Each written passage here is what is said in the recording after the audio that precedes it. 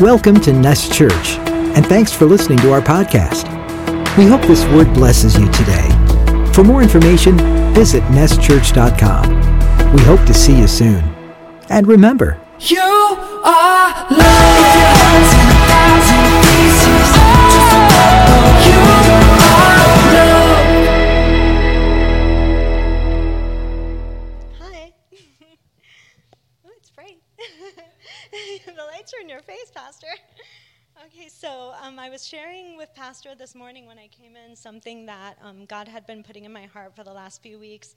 And it's funny, how he works and how everything kind of begins to come together for him to reveal what his purpose for us is.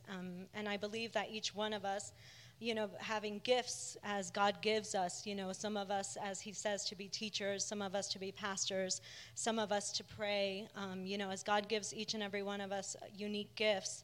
I believe that he also gives us the power and the strength to use them for his kingdom. And so it all started a few weeks ago with the news and media and everything going on. In my day-to-day going out and working, I work by myself, so I go out and visit patients' homes on my own. And I felt this great urgency all the time to share the gospel without putting off my patients. Most of my patients are Jewish because of the area where I work, or very secular. And so I had this, almost like the people that you see with the signs so brave, saying, Jesus loves you, the end is near. I kind of felt that urgency in my heart. How do I share without turning off the people who I want to turn towards the Lord? And I do believe that, there is a way to do that. And then Pastor has been preaching on it, and Charlene and Adrian started the community garden. I ended up 2 weeks ago hearing a podcast on gardeners, that we're all gardeners. And in the podcast, the man was saying that, we all want to, tell people, like, we're trained to share the gospel in a way that says, Jesus died for you. He took up the cross for you. He loves you. And so that's the way we're used to sharing the gospel, right? We share Jesus. We share John 3:16. But, there's other ways to do that. In this podcast, it began to just give me more ideas. And so in this podcast, he said that, you plant the seed, little seeds. We all plant little seeds. And then someone will come around and water it or plant another seed.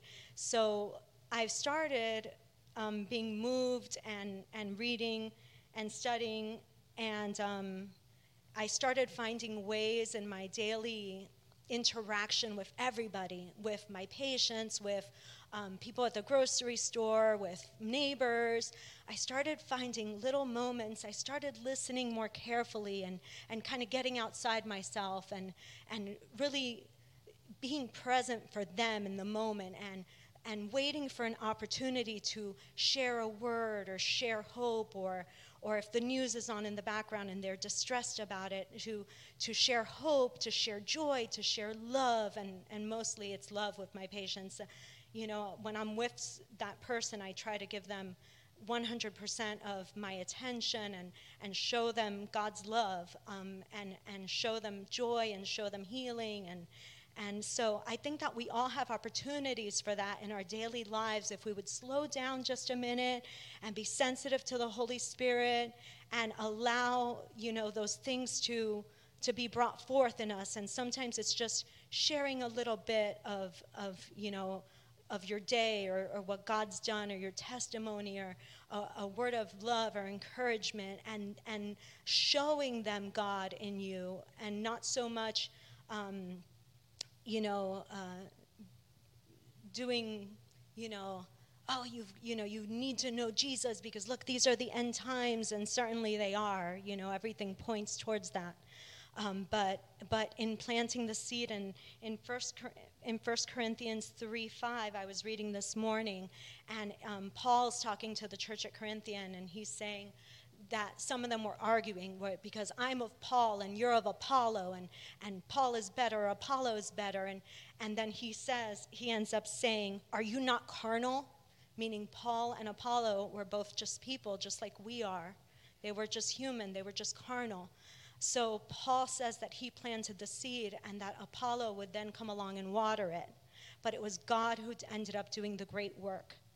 And so what I shared with Rigo this morning is this great urgency I feel to plant those little seeds, be it as small as they may be, and be it in that moment in line at the grocery store where you just have a second to share a little bit of joy with somebody, and then you have to move on and walk away because the person's waiting in line.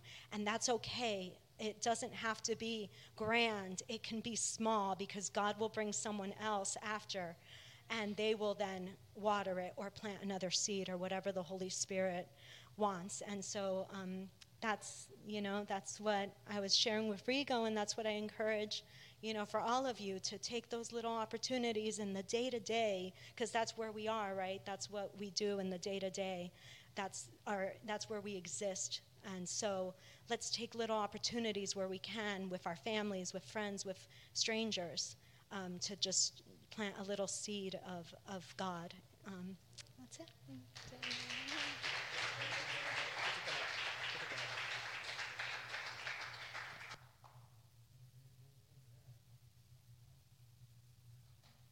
I wanted her to share that because it's just funny, I could have preached on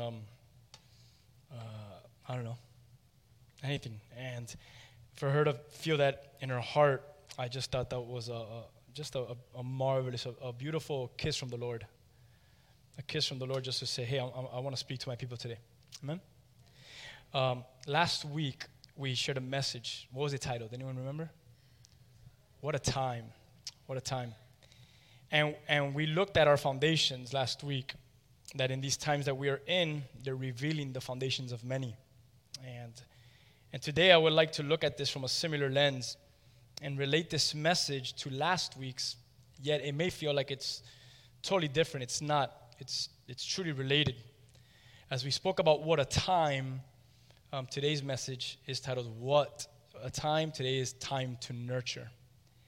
And very, very intentional with that title, because if we're going to say, we're going to make a declaration of, my gosh, what a time, then there has to be a solution for that. There has to be a response from the church. And I feel like what the Lord is saying is, it's time.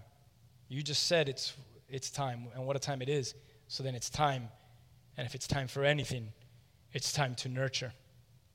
And I feel like that's what is being spoken, and as Jenny just came up here and shared as well. So I want to speak on that word, nurturing. And it's funny because we just went and we did a gardening outreach in Liberty City, and a group of us went. The Hype team led it, and we had a special time. We had a good time. We laughed. We joked around, but it was just special to know that what we were doing was going to bless that community, was going to be able to give food and life to a community that represents a lot of death and a lot of darkness. Now we're able to bring just some light into it. And I think that gardening there in Liberty City does just that. So I want to talk to you a little bit about nurturing. And I want you to, as you're writing this down in your notes, and you write down the word nurture, go ahead and I'll give you 30 seconds. As you say that word nurture, what are some things that come to your mind when you think of that word nurture?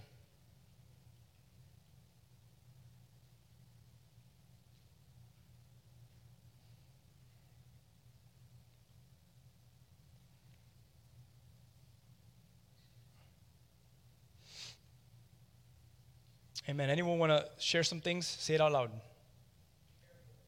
Sorry? To care for. That's good. Anyone else? To give your time, or to give up your time. Sacrifice? Good. To help grow.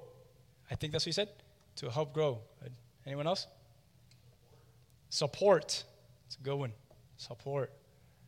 Think about some of these words that you're saying, some of these phrases, some of the things that you're writing down. Anyone else? Nurture. What does it mean to you? To nurture. To love. I'm glad you said that. To love. Yeah, because it's hard to nurture something that you don't love, that you do not love. Because nurture is actually, can be used in a way too that it can be very sensitive. And if you don't love, you could be very rough with that thing and actually kill or destroy that which needs to be loved on. That's good. Anyone else? I don't want to leave here without your great word for what nurture may mean. Anyone else? Intentional. That's good. Huh? To feed. That's good. And these are all good words and all good phrases, and hopefully you write that down and you write notes today. But as we speak about nurturing, you think about some of those things that came to your mind right now, and they're all right. Everything you said, from a physical aspect and from a spiritual perspective as well. All those words have meaning. I think nurturing, and immediately, obviously, my mind goes into a garden, though I'm not a gardener at all. What is that called? Green thumb, I think it's called? Yeah, don't have it. I have like a purple, black thumb, not green. But tending a garden comes to mind. When I think of nurturing, I think about raising children. And it's difficult, but it's nurturing and caring maybe for a newborn. That's nurturing. And with a newborn, you have to nurture that baby. But when other things that should have come to your mind, it's also nurturing relationships. Any relationship that you are in, if you want it to be healthy and you want it to last, you need to nurture it. If you stop nurturing that relationship is going to wither and it's going to die. Think about some friendships you had. Why are you not friends with some of those people anymore? Because either both of you or one of you stopped watering, stopped nurturing, and stopped caring. And you were better off saying, I'd rather that thing die than to nurture it, to give it life anymore. You see where I'm at? And we have to nurture relationships. Relationships need to be nurtured. But very important as well is, what good is my nurturing a relationship if I myself do not nurture myself, me as an individual? So nurturing should also mean to you taking care of yourself, paying attention to yourself, examining yourself, nurturing yourself. We talked about cracks in foundations last week and how these times are causing us to look at our foundations. And hopefully we're taking the moment to pause and to really look at where we're at and who we are and say, what in me needs to be nurtured? It has a lot to do with tending the ground, nurturing. It has a lot to do with the soil, with watering. Nurturing has a lot to do even with cutting off, because sometimes things grow or things get in the way that are unnecessary in your life. So you have to cut it off because you have to keep yourself healthy. So you have to cut maybe something toxic, maybe someone toxic. Whatever it is, you have to cut it off because you need to pay attention and nurture yourself. Ever been there? All right, let's talk about some of those things. No, I'm just joking. Give me some names of some people that are just talking. This will get really bad real quick. But that's the truth. It's to nurture myself. I have to work in myself, so there's some unnecessary growth, and there's things even within me that I just got to cut. And sometimes that's the hardest thing to do, to cut unnecessary things in your own life so that you could receive the health that you need. You're there, you've been there where you know that there's things, consistent things in your life that you know that as it continues to linger, continues to be there, all it's doing is bringing more harm to you than any good. So you have an option. I'm going to continue to let this grow and it's just going to be worse for me, or I'm going to cut it off so that way I can finally be or drive myself into the direction and where the Lord wants to take me. So that's the hardest thing, because you have to get the scissors and you need to chop off in your own branches. And that's very hard. Sometimes we're like, God, just do it for us. And God's like, no, you cut yourself. You did that. You cut it off now. You got it in you. Amen? It's important. Everyone say it's important. Say this and write this down in your notes. It's important to nurture myself. It's important to pay attention to myself. It's important to speak to myself. It's important to praise by myself. It's important to pray by myself, to worship by myself. I need to nurture myself. Many of us, many of you live for others, but you stopped living for yourself. Not that you're not called to live for others, because we're going to talk about that you are called, but you'll never be able to live for others if you yourself cannot live for yourself. Nurture yourself. Amen? Important that in the busyness of our lives that we stop. Everyone say stop. You should write that in all bold letters. Learn to stop and put S-T-O-P and highlight it, circle it, underline it. Put it all in caps. Learn to stop. Learn to, you could even write this word, examine. Examine yourself. If I were to ask you, how you doing? And you say, I'm all good. Everything is good. Like seriously, have you examined yourself and are you really all good? Because I'm up here and I'm preaching today and I can tell you right now that I know that I am not all good. In my life today, I'm not all good. So when you say, hey, are you good? Are you all good? Have you really examined yourself to really determine whether you're all good? Like think about that for a moment. Examine yourself. Stop. So here's the questions that we're going to really touch up a lot on. How are we nurturing others? Very important. How are we nurturing others? And how are we nurturing ourselves? Can I get an amen? If you can, maybe it's daily. Not just like, once a month I go and I don't know, go to the beach and I see the sun. What does it do on this side? Rise? Sunrise. Yeah, you don't sunset. You can't go to the beach here and see the sunset. But whatever it is, but how do you nurture yourself daily? Daily ask yourself, how can I nurture myself? Maybe it's putting yourself in a room and just being quiet, be in your thoughts. Maybe it's putting on worship music. Maybe it's reading a book, an educational book, a spiritual book. Maybe it's reading the Bible more. Maybe it's being more intentional in studying the Bible. I don't know. How can you nurture yourself? Daily, ask yourself that question. Have I nurtured myself? Why am I speaking on this so much? Because the question of have I nurtured myself is so important, because then that gives me the ability to be a better person for someone else. In order to nurture someone else more effectively, how have I spent time nurturing myself? And that's very important. I want to share something that I ran into. This is crazy. These are things that happened to me. I'm not even lying. This is exactly what happened to me yesterday. So I finished this and I added actually what I'm about to share with you in the morning. In the afternoon, I watched the movie, and there was a part of the movie where in the background, he walks into an old cinema, the actor. And the actor, as he walks into the old cinema, just a couple hours after I wrote this down, on the billboard of the cinema, it actually says what I'm about to share with you. And it said this. How many of you have heard of this? It's a Native American parable, the story of two wolves. You've ever heard that? And it said that in the movie. It said the story of two wolves. And I'm like, oh my God, I just added that into my message like 2 hours ago. What are the chances that this movie will say the story of two? I don't know. I just thought it was weird. Those are weird things. But I want to share with you this Native American parable. And it makes a lot of sense when it comes biblically and spiritually to the word. And I'll show you a scripture after. It says that an old Cherokee life, he said, a fight is going on inside me. He said to the boy, it is a terrible fight, and it is between two wolves.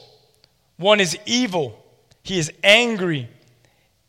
There's envy and sorrow, regret, greed, arrogance, self-pity, guilt, resentment, inferiority, lies, false pride, all these things, ego. And he continued, the other is good. He is joy and peace, love, hope, serenity, humility, kindness, benevolence, empathy, generosity, truth, compassion, and faith. The same fight, he tells the boy, is going on inside you and inside every other person too. So the grandson thought about it for a minute, and he asked his grandfather, which wolf will win? And the old Cherokee simply replied, the one you feed. And it's the truth. There's two wars going on. There's two fights. There's two wolves. I almost titled the message, The Story of Two Wolves.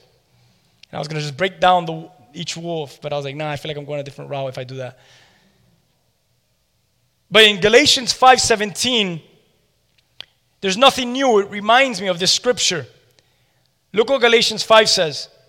For the desires of the flesh are against the spirit, and the desires of the spirit are against the flesh. What's going on as Paul writes this?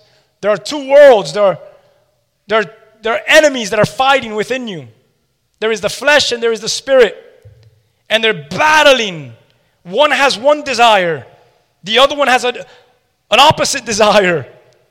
And each one are against each other. Look what it says. For they are opposed to each other, to keep you from doing the things that you want to do. I want you to pause for a moment, and I want you to congratulate yourself, because in you, there's a lot going on. Like, you're fighting other things. You. And if that's not enough, inside of you, you got two monsters fighting each other every day, and you need to decide, which one will I pay attention to today?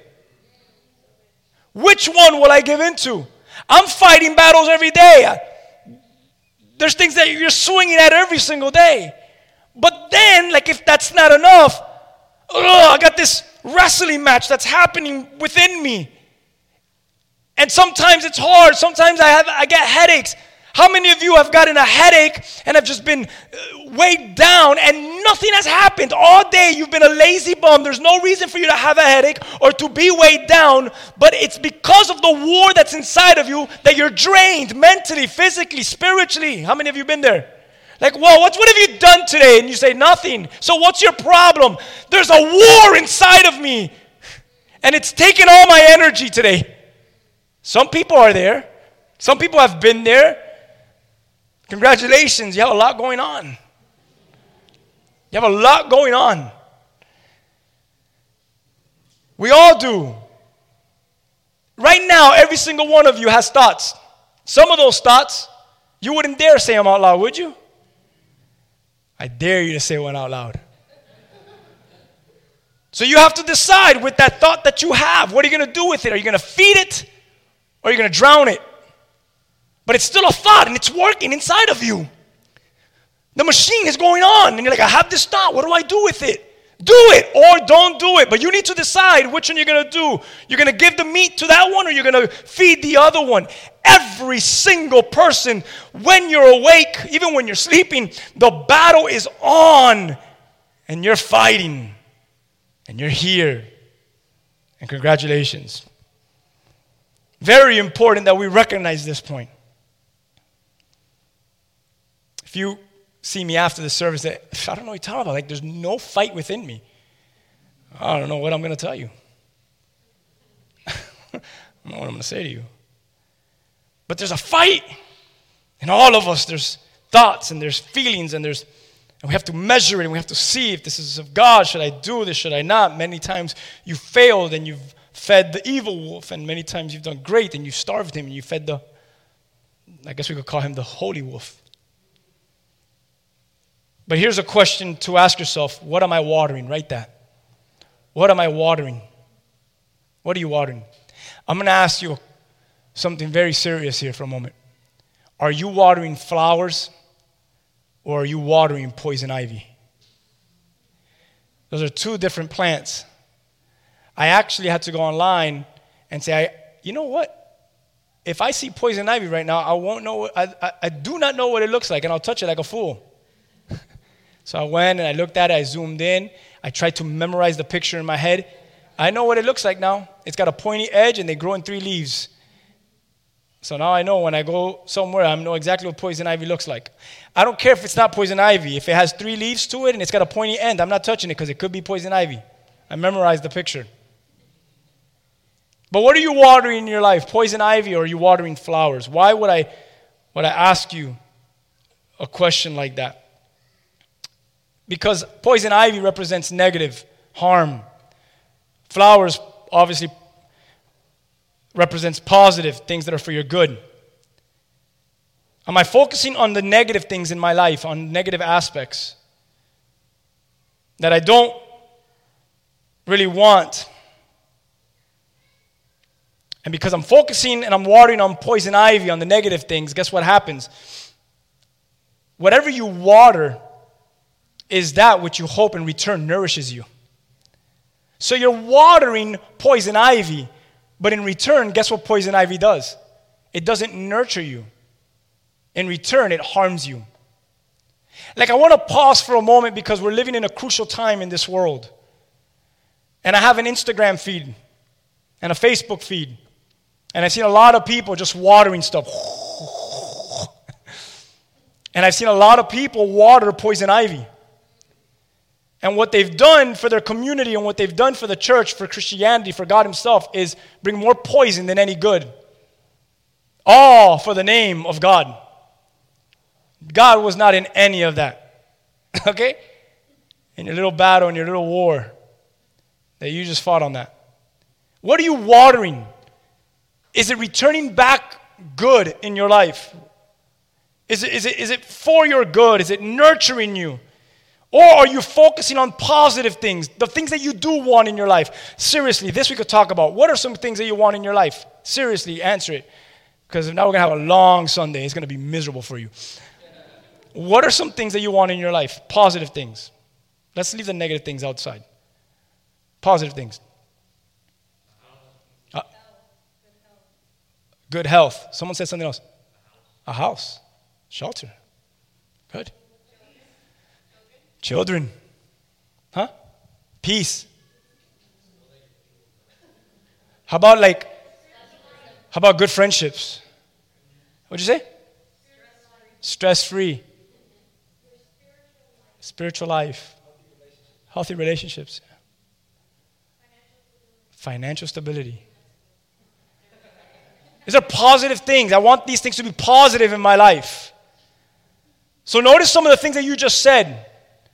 I could easily switch this and say, all right, those are positive things that you are all desiring in your life. Hopefully you're watering correctly so that you could see eventually the fruit of that which way you just said. How can I get that house? And how can I get healthy relationships? Well, the house, the healthy relationship, the peace, these things that you said, a lot of it is going to be grown by how you nurture it. Someone said children, good. Think about that. Well, what does the nurturing of that look like so that I can receive that? Because the reality is, as we speak on that, think about, don't say these things out loud, but what are negative things in your life? Are there negative things right now in your life? Seriously, you and God right now, what are negative things? Oh shoot, I do have negative things in my life. Does it continue to live because that's what you're nurturing? Now that negative thing that you just answered, is it nurturing you back? Is it making you a better person? Is it giving you health? Think about what this means for a moment. Sorry for being so I'm not a psychologist at all or any of this stuff. I'm probably doing it all wrong, but I know it's in the Word. I know that for sure. But how is that nurturing? Are you nurturing yourself? Are you focusing on negative things? Write that down in your notes. Or are you focusing on positive things? If you sit in front of your TV and all you do is watch the news, you must be filled with depression, filled with anxiety, and you must be filled with negative things in your life. Yes or no? I'm asking you, what is it in your life that's negative that you could stop nourishing? And what are things in your life that you could add that are positive that you can start nourishing? Stop nourishing, start nourishing. With me? Come on, nurture yourself. When you get on a plane, I think it's comedic, but it's so true. And they do the whole thing. No one pays attention anymore. Because you're like, dude, if the plane falls, we're all done. It doesn't matter if the seat pops out or if I have to grab the yellow thing and put it in my... No matter what, the thing goes down, we're all done. So you're next to an exit. The exit's right there. Who cares? So what have you all done? You've all just stopped listening because you know that if it goes down, we're all done here. It doesn't matter where the exit is. It doesn't matter how many things pop out, and it doesn't matter where the lifeguard is, the life seat is, we're done. But I love that they say, at a time of anything disastrous happens, from the bottom of the top of the roof, the thing's going to pop out, and you got to put, what is the instruction next? When it pops out, and you have a 5-year-old child next to you, what is the first step that you do? Go, say it. You put it on yourself first. I know Nancy, she's not going to do it. That thing starts to pop up. She's going to be like, Jade, put on your mask. And I'm like, put it on first. They said, put it on first. And she'll put Jade's mask on, and she'll make sure it's tied, and then Jackson's mask, and everyone's mask will be on before Nancy's mask will be on. For sure, Nancy won't pass the test on that one. The whole family will have their mask on until before Nancy does. But why do they teach that? For you to put the mask on first. Because the only way that you can save someone else is by first saving yourself. You could give God praise, amen? Because I think we need to know that. How am I going to save someone? How many of you feel like there's something more in your life? Why haven't you done it? What are you waiting for? I'm not going to start a new ministry for you. We're just trying to figure out what's going to happen here. And yeah, I don't know. I don't have a revelation to know what's going to happen in your life. What does it take for you to go into more? And to say, I'm going to serve God in a way. I'm going to nourish people in a way I've never nourished. And I'm going to start by saving myself. How many of you are there? I got to do this work for myself. Why? Because shoot, the world needs nurturers. What a time we're living in. What good will you do if you're passed out on the floor? Jesus loves you. And they're just walking all over you. It's not going to work. You meant good, I get it.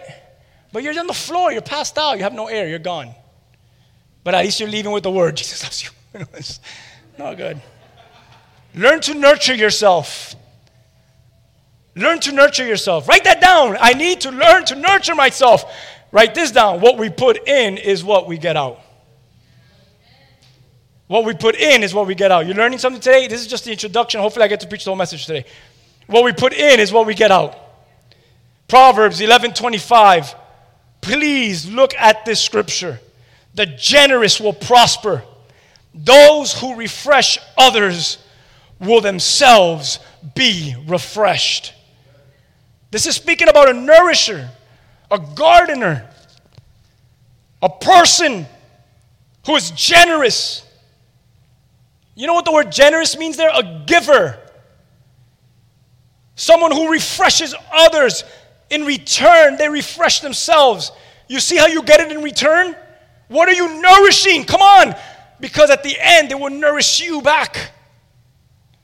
It will nourish you. It will nourish you back. ESV says it this way.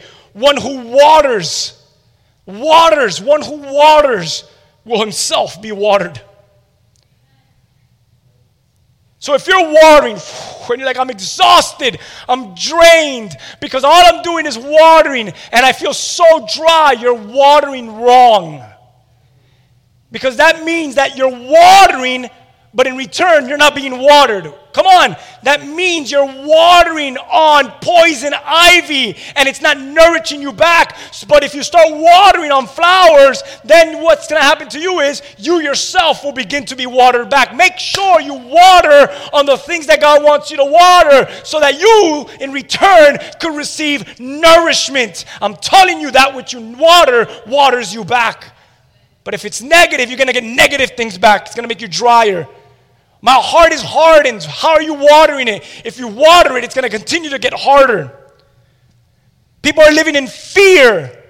And they're shacked up. And the reason why is because that's what they're watering. They're watering fear. They're watering things in their lives that God's called us to live different. What are you watering in your life? Especially for such a time especially for this moment. Nurture yourself. Don't water the fear. Don't water the anxiety. Don't water sin. Figure it out and say, hey, I need to water what is positive, what is good, what is healthy, what is well, so that I myself in return could nourish and be at a good place. Come on, nurture yourself. That word nurture, I think we got the definition already. All of you said amazing words to describe it: to nourish, to train, to upbring, educate, raise, to influence. One who lists potential in another person, to help develop, right? To foster, love that word. To promote the growth, to furnish, to sustain provisions. Nourish means food, all these things. Nourish, nurture. It means all these things. Number one, write this down in your notes. Where are the nurturers? Physical nurturers. Emotional nurturers. Mental nurturers. Spiritual nurturers. I may be able to help you, maybe, right? Hopefully. If not, I'm doing something wrong. But I could help you in spiritual nourishment. But then I could take you to my brother over there, and he could help you maybe with physical nourishment. Or my sister over there, and she could help you with physical nourishment. And we all play a role in nourishing people physically and emotionally and spiritually and mentally. Come on, where are the nurturers? Are you with me? Where are we? So many people, when we speak about emotional, there's so much unhappiness in this world more than ever. And obviously we say, oh man, it's because of the times that we're in, so much stress, and people are unhappy. We talk about mental, and people are fatigued. People feel pressure. We talk about spiritual, and we could ask this question: more than ever, there's so much loneliness in this world.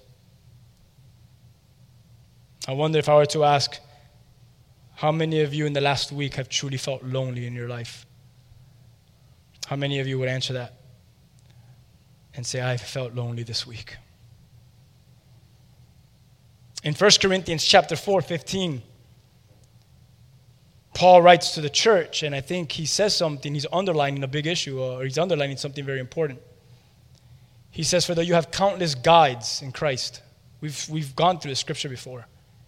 Paul says, you have another translation will say things like you have 10,000 teachers in Christ, or 10,000 instructors, or the ESV will say countless, because who's going to count 10,000 up to 10,000? How many of you have countless guides in Christ?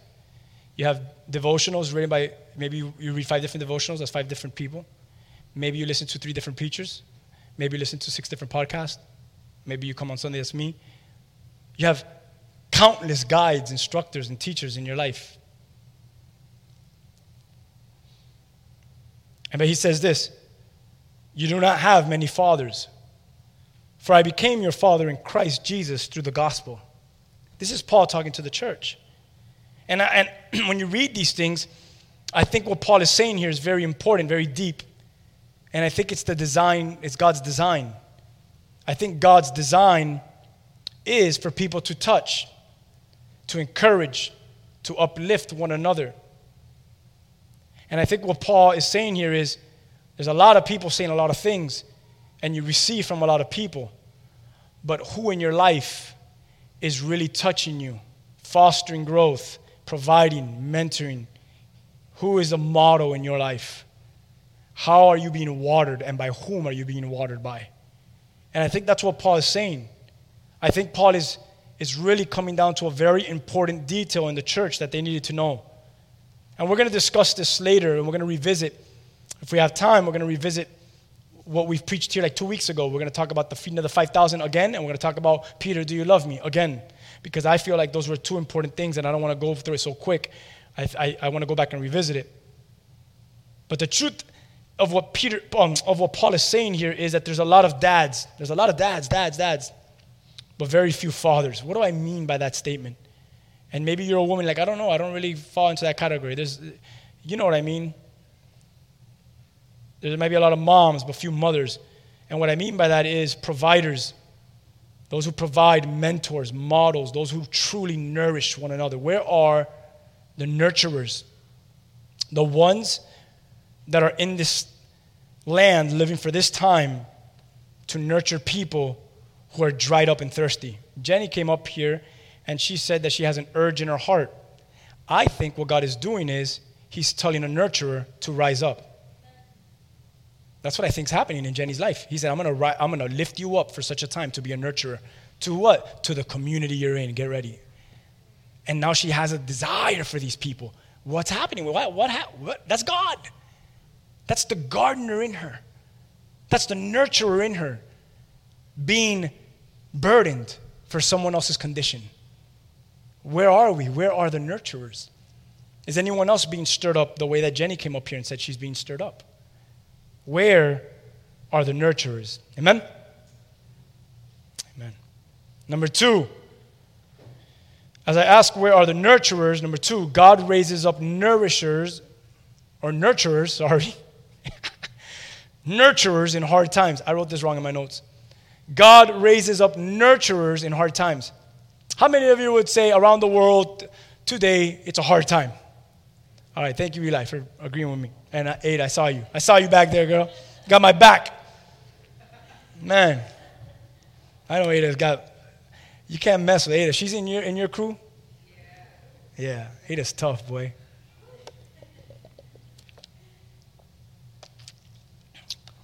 But God raises up nurturers in hard times. All right, we don't have to read into all this. Many of us know the story. And if you don't know the story, please go back to Genesis and chapter 50 and so on and read around those chapters. But that's just a reference for you to go to and study Genesis 50 and 49 and so forth. But in Genesis, we see God move.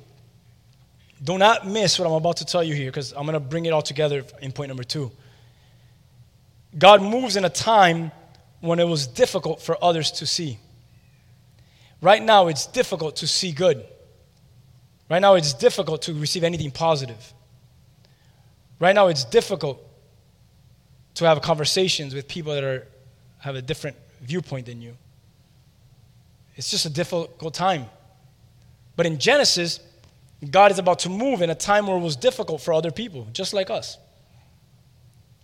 But what's beautiful about God, as you study Genesis, these later chapters, it's the movement of heaven. Because if you're looking at this from an earthly lens, you'll see that the earth is, trying to use a good word here. I don't know, the earth was banged up, right? It was all messed up. Good? It was all messed up. And there was famine in the land. There was no food. I mean, we got sickness and we got issues. I don't know. Some of you guys might stand different than I, so I'm going to be very careful because I know I don't agree with all of you. And all of you don't agree with me, so I don't want to fight with you guys about this stuff. But whatever. What I'm trying to tell you is this. Thank you, God, for letting me forget. Let me go back to my notes. From an earthly perspective, everything looked like it was a mess. There's no hope. Oh, I know what I was going to say.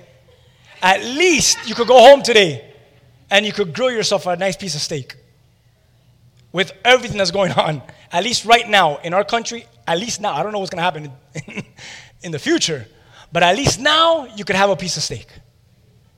Maybe in a couple more years we'll be like, sorry guys, remember that preacher? There's no more steak here in the United States. I don't know. But whatever, I'm just saying now. Okay, in Genesis, they couldn't even cook a pig.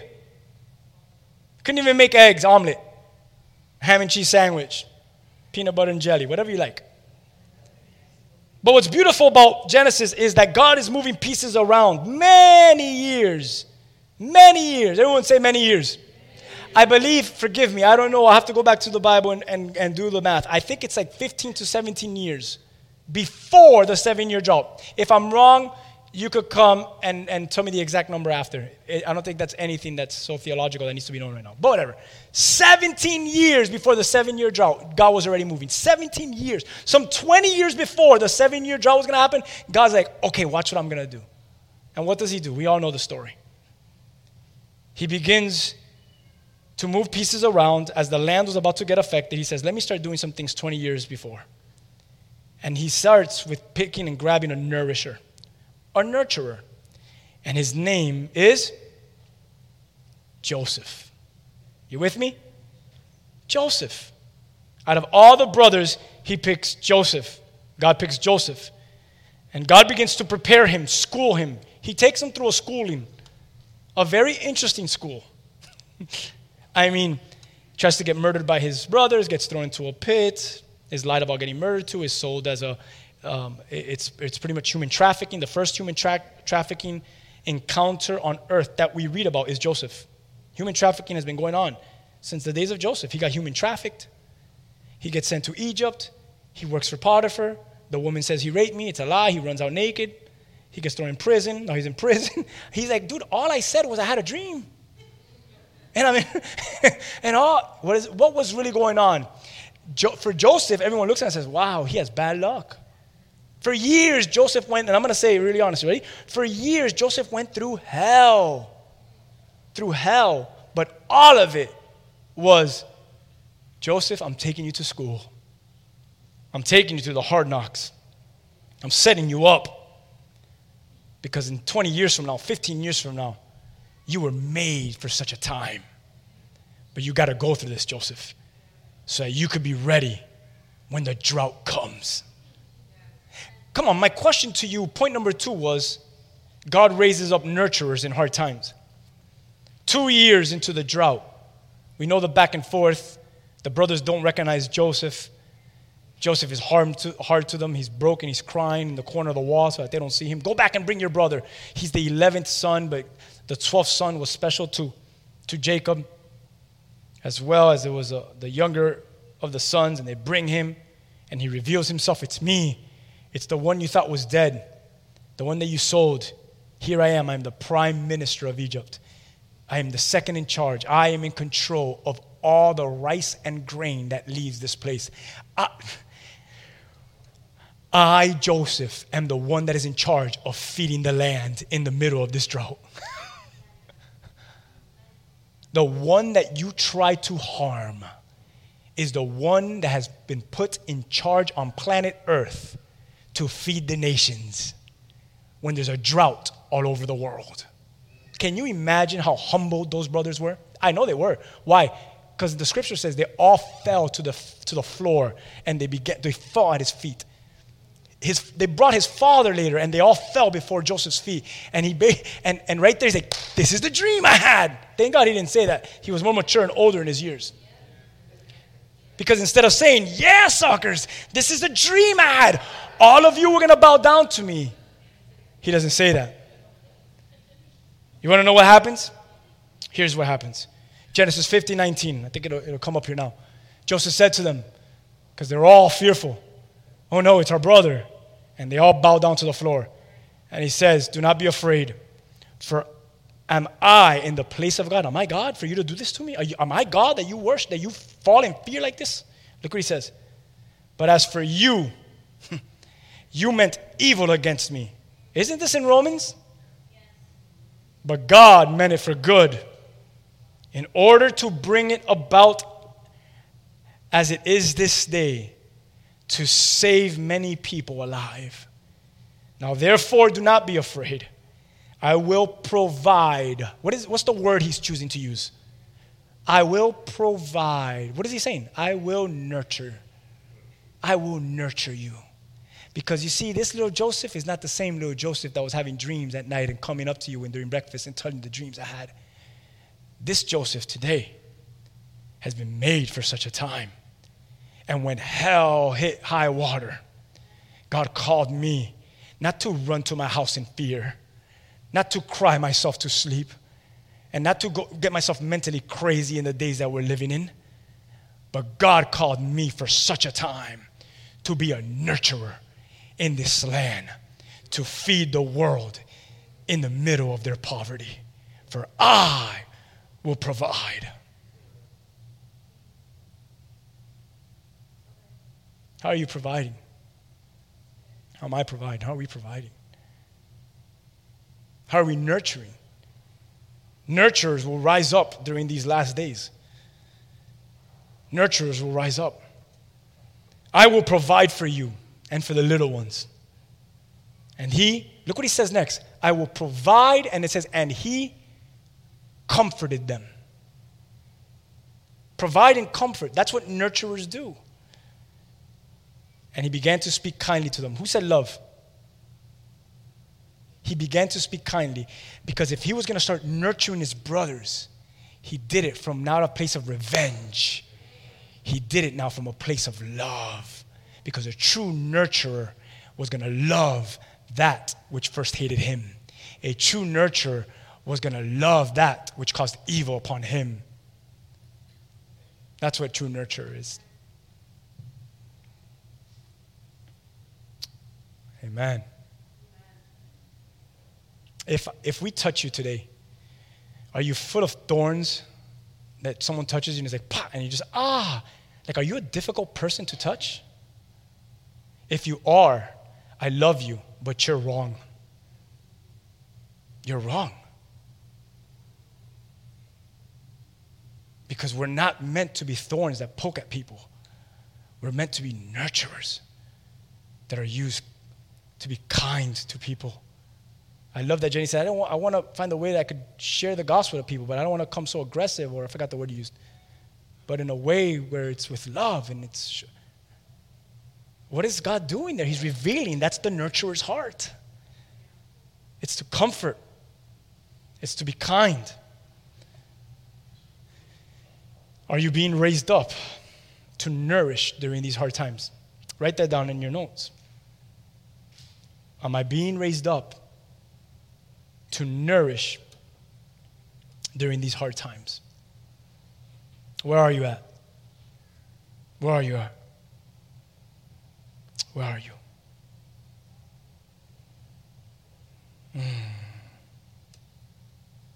Hallelujah. Are you being raised up? Point number 3 is this. It is God's plan for us to nurture. It is God's plan for us to nurture. Write that down. It is God's plan. I have so much I want to say, and I want to be wise here. I want to be very wise.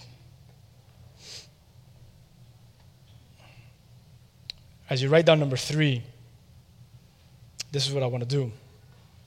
I have 2 more points that are going to take me another 35 minutes. I've taken 40 minutes to speak 2 points to you. But I have 2 more points, and I feel like it's going to take another 40 minutes. And I don't want to preach for an hour and a half, because I'd rather you take 2 things home than not take anything because it was too much information. So, back to where we were at. It's this. There's 2 wolves. Let's go back to the wolves as we close up here. There are 2 wolves that are fighting. And it's all going to depend on which one you nourish, which one you nurture. We're already dabbling into, and we haven't gotten into the 5,000 yet, because that's going to be some more things I want to talk about. But we dabbled into Joseph.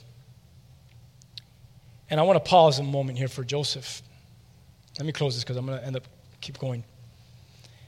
But I want you to think about Joseph for a moment. If Joseph didn't allow God to do the nurturing in him, some 15 years later, when the 7-year drought hit the earth,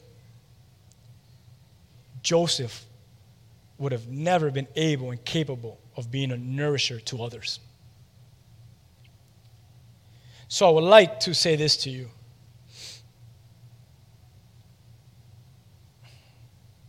Maybe you've gone through hell. Maybe you've gone through hell. Maybe your mind has gone through hell because you've lived the best life. You've lived the best life. But maybe your mind has gone through hell.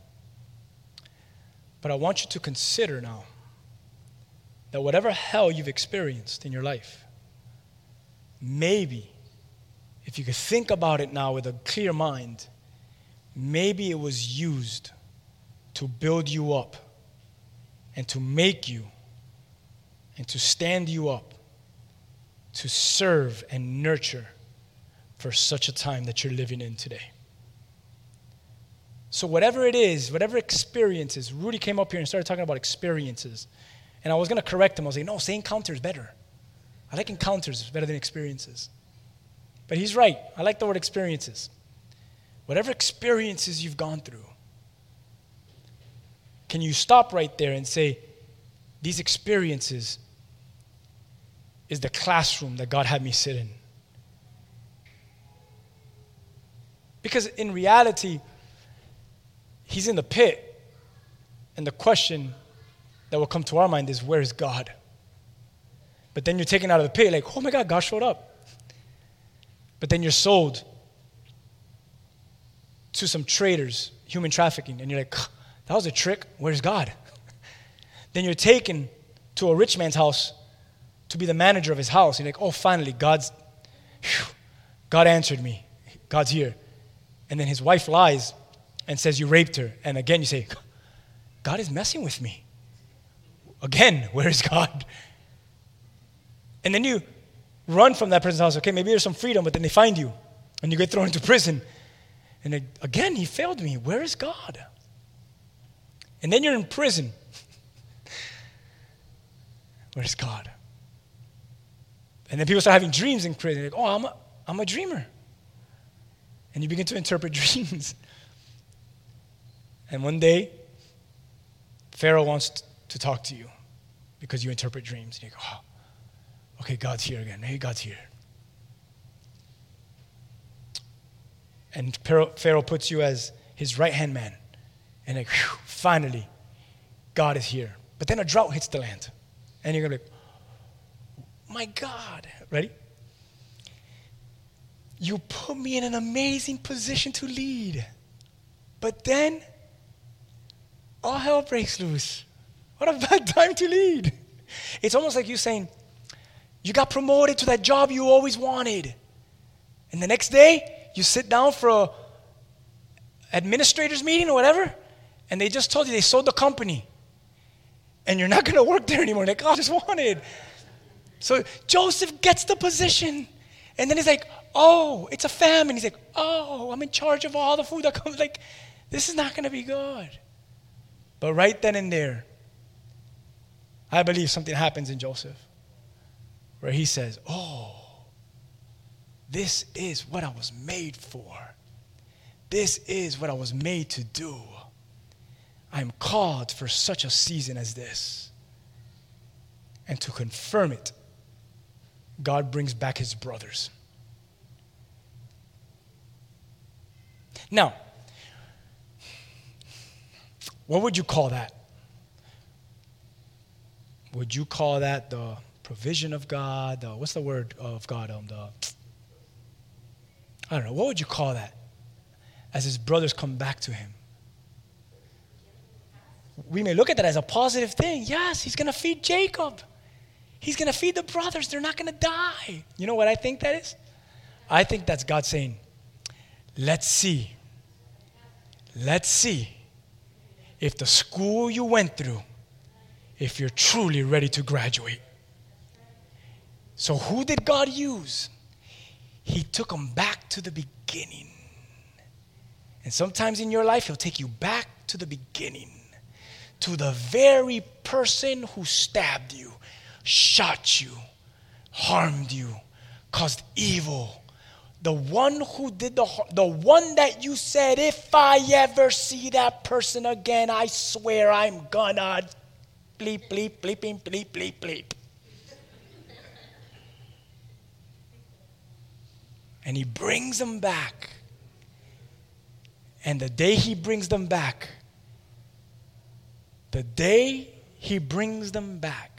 Joseph, some guys are looking for you in the courtyard. And Joseph sees them eye to eye. And he looks at God and he says, you have a sense of humor. You brought the very ones that started the evil plan in my life. And he gets the revelation. Put the scripture back up.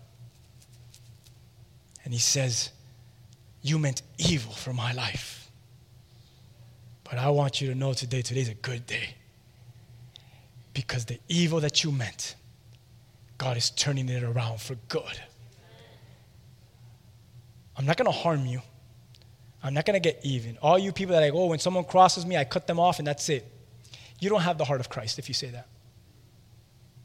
Oh, I cut people off as soon as they... Keep cutting them off. Jesus is not in your heart if you say things like that. Because if Judas hung on that cross before his insides exploded and confessed his sins to God, guess where Judas is at? He's in heaven with God. I know you don't want to hear that, right? Judas is in heaven right now. I get it. He committed suicide. Maybe you have your own theology on suicide, but whatever. What I'm trying to say is, can you imagine if Judas is in heaven and you're like, why is Judas here? He betrayed you. And God says, because I love him. See the heart of Jesus? Guys, I'm preaching to myself. Because there's people in my life that I want to cross out. Yeah, I get it. Trust me, I'm with you. We're fighting together. I'm in your team, man. We're all in this. But I'm trying to say is, do you get convicted? Does the Lord say, yeah, that's not the heart? It's not the heart. And he sees his brothers. And he says something very powerful. He says, today I will provide. Today I will comfort. And I will start speaking kindly. At that moment that Joseph decided to provide, to comfort, and to speak kindly, at that moment, a whole nation's world was transformed. Because if it wasn't for Joseph, the nation of Israel would not be here today. But because he had compassion, because he provided, because he comforted, and because he was moved with kindness, those 12 brothers created the 12 tribes of Israel that created and allowed God's special people to continue to live on in the land. Do you see how big this agenda, do you see how big this homework assignment is? Do you see the long-term effects it has? Let's pray.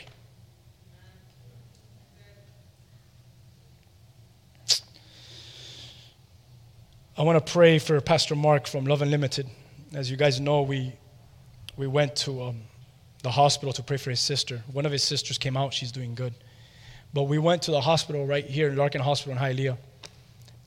One of the sisters was doing bad, and she was, what's that called, intubated or whatever. So she just passed away. And I want to pray. Because you know what? In a time like this, for their family, they need nurturers. Though they're all godly people, and they need nurturers. They need nurturers. Let's pray. Lord, we thank you for such a beautiful day that you've given us. Lord, we believe that you've spoken a word here to our lives today. I know you're speaking to me. Because, Lord, I stink, and I smell, and there's poison ivy, and there's bitterness, and there's hurt, and there's... But Lord, I'm not doubting for once that you didn't call me for such a time. So as I come face to face with your word, I have to answer to it and really make a decision of whether I will water flowers or water poison ivy in my own life. I'm just speaking for myself, Lord. Lord, I pray that alongside all my brothers and sisters here, that we would begin to water the positive things, the spiritual things, the things that in return are going to be healthy and are going to be right for us, the things that in return are going to nurture us. I pray for myself, and I pray for anyone else that's here, that's alongside me, that needs to cut off things in their lives, that has to stop watering poison ivy. I pray that we would stop that, because in return, that's going to cause more harm.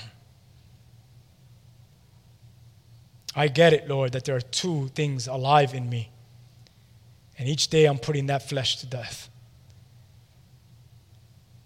But sometimes it has the better of us. This tale of two wolves, it's so alive in the physical and the spiritual man, where they oppose each other and there's a war going on. Let us feed the right one. Let us starve that which is of no use for us. And like Joseph, Lord, that we would be the nurturers of this day, that you would lift us up, rise us, that during hard times, that which was meant for evil, we could look at it in the face and say, the Lord is turning it around for good. And today I choose to comfort. I choose to provide. And I will choose to be kind. And we will see the move of God in this land like never before, regardless of what those in power might say or do. Because the one who is really in control is Yahweh, who sits on his throne forever. Let us be led by you. Hallelujah. Lord, I lift up Mark. I pray for his brother-in-law. I pray for his little niece who just lost a mom. I pray for that child, for that husband. Lord, she just opened her eyes and she's in eternity with you. All her pain is gone. And she's living in the freedom of heaven. She's received her glory. But Lord, on earth there's people that are hurting and that are in pain. And I pray that you would bring nourishment, that you would bring comfort, that you would bring healing to hurt hearts. I pray for that church, Love Unlimited, as they deal with this loss. I pray for Pastor Mark. Tonight, he has his first service back in person in I don't know how long, but yet he's got to do this with his sister's death in his heart. I pray for that man. I pray for his family. I pray for strength for such a weary season, for such a hard time. That, Lord, he would be like Joseph. That you would expand his leadership because of this pain. That you would stretch and give him more land because of this. Because he would look at the evil that is done. And that he would testify from the rooftops that God is using it for good. So I lift up my brother Mark and his family right now in Jesus' name. I pray for anyone else who's hurting. We lift it up in 930 Huddle. Those right now that are going to be hit in Louisiana by a hurricane. That it's a category 4, maybe 5. It's the last thing that they need. I pray, Lord God, for a miracle. That for whatever damage people think that is going to happen there, that when it all ends, that you would bring a protection upon that land. And that many would cry out to know you, to repent, to turn, and to seek you through this time. Hallelujah. We could pray for every other thing, Lord. There's so much going on. Afghanistan. And Lord, there's so much that we could pray for. Our own government. Those in leadership. Things are a little lost in translation here today. Things are unclear today. Things are very confusing today. Things are being forced today. Lord, I just pray that you would give us wisdom for such a time. That you would help us in this day that we're living in to be nurturers, not fighters that fight back with evil, people that are bitter and mad and aggressive, nurturers that bring healing to the land. I do not think for once that it is impossible with you. If you were able to do it with one man, Joseph, in Egypt to save the nations around them, you're able to do it with believers all around this nation to save the world around us with the truth of your word. Teach us to nourish in such a time that we are living in. It's in Jesus' name that we pray. And together we say, amen. Come on, can you give God some praise?